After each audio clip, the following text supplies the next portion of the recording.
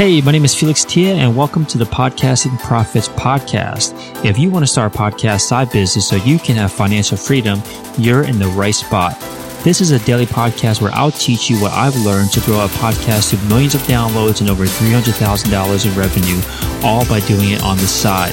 You'll also be able to follow along as I continue my journey to make double my day job salary with my podcasting side business, and you'll see behind the scenes of what's working and what's not working along the way. Hey guys, Felix here. It is a Tuesday at 9:46 at night, and I am recording the first of two podcasts, still playing catch up. So I want to talk today about this fear that people have before starting their podcast about running out of content, running out of creativity. So my wife and I have a daughter. She's actually just turned 14 months. And my wife and I have been doing the bedtime routine together since the very beginning. So we'll give her a bath, change her, lotion her up, brush her teeth, comb her hair. And then once we're done that, my daughter will hop on my lap, and she'll do this cute thing where she just kind of waddles over and drops on my lap, and we read her two books together for the night. And at first, I was worried that I would just get tired or bored of reading the same books, or the same books for 9-month-year-olds or 12-month-year-olds, 12-month-olds or 1-year-olds, and that my lack of enthusiasm will come through, and then my daughter won't be excited to learn or excited to read, and I obviously want her to enjoy learning and reading because it's such a fundamental life skill that kind of sets her up for everything else. So it's super important to me. But sometimes I was worried that I couldn't get worked up for these books that I would be reading.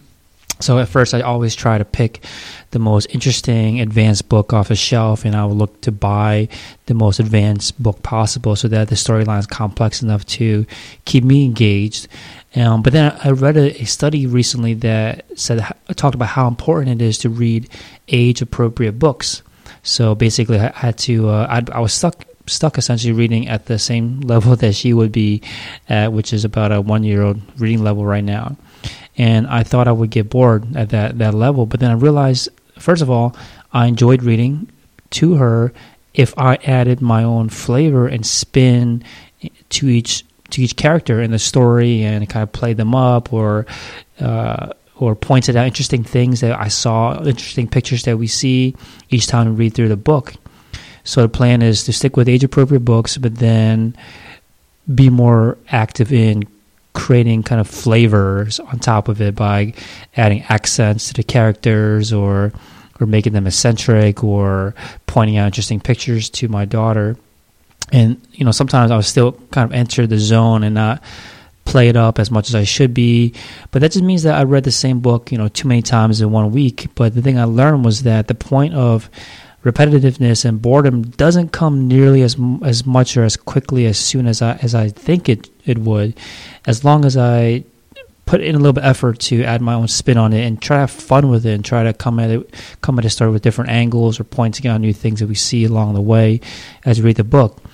And the real transformation for me was about how this fear of not starting a podcast or fear of running out of content is it doesn't really happen because we don't have to come up with novel, brand new, never heard before ideas, because hearing the same thing multiple times is helpful, especially if it comes from different angles. If you have a bunch of guests that are talking about the same, they're teaching the same lesson, but they'll have their own kind of backstory or lesson that they learn, or the way they learned that lesson, or they're talking about their experience, even though the lesson's the same.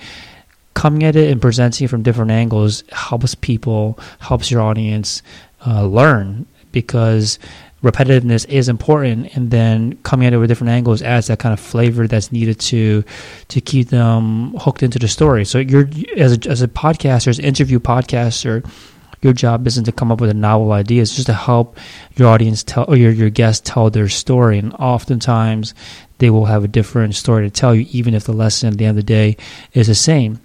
Plus, your audience would drop in and drop out of listening to each episode. They're not going to listen to everything. So by having these kind of repeat lessons, repeat content, you have more chances for them to get the lessons and the value out of your podcast. And trust me, you'll get tired yourself of repeating yourself or of covering the same topic or content much sooner than your audience. So if you start feeling that way, don't think that your audience thinks that way. It takes much more repetitiveness to ever lose them. And again, repetition is important for people to pick up the content.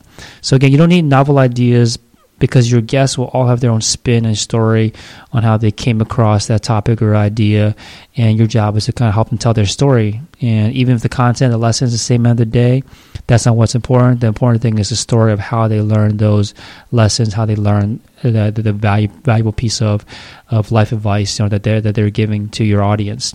So if you want to learn more about, if you have this hesitation, you want to learn more about just getting started and launching your first podcast, make sure to grab the free book called Podcasters Revealed, where we interview over 10 top podcasters in their respective categories, and we ask them how they got started. So make sure you grab that, and you can learn about what kind of equipment they bought, what kind of software they're using, everything you need at a high level to go from an idea to launching your first podcast. You can grab that at podcastersrevealed.com. All right, hopefully that helps you out in your journey to podcasting, and I'll talk to you soon.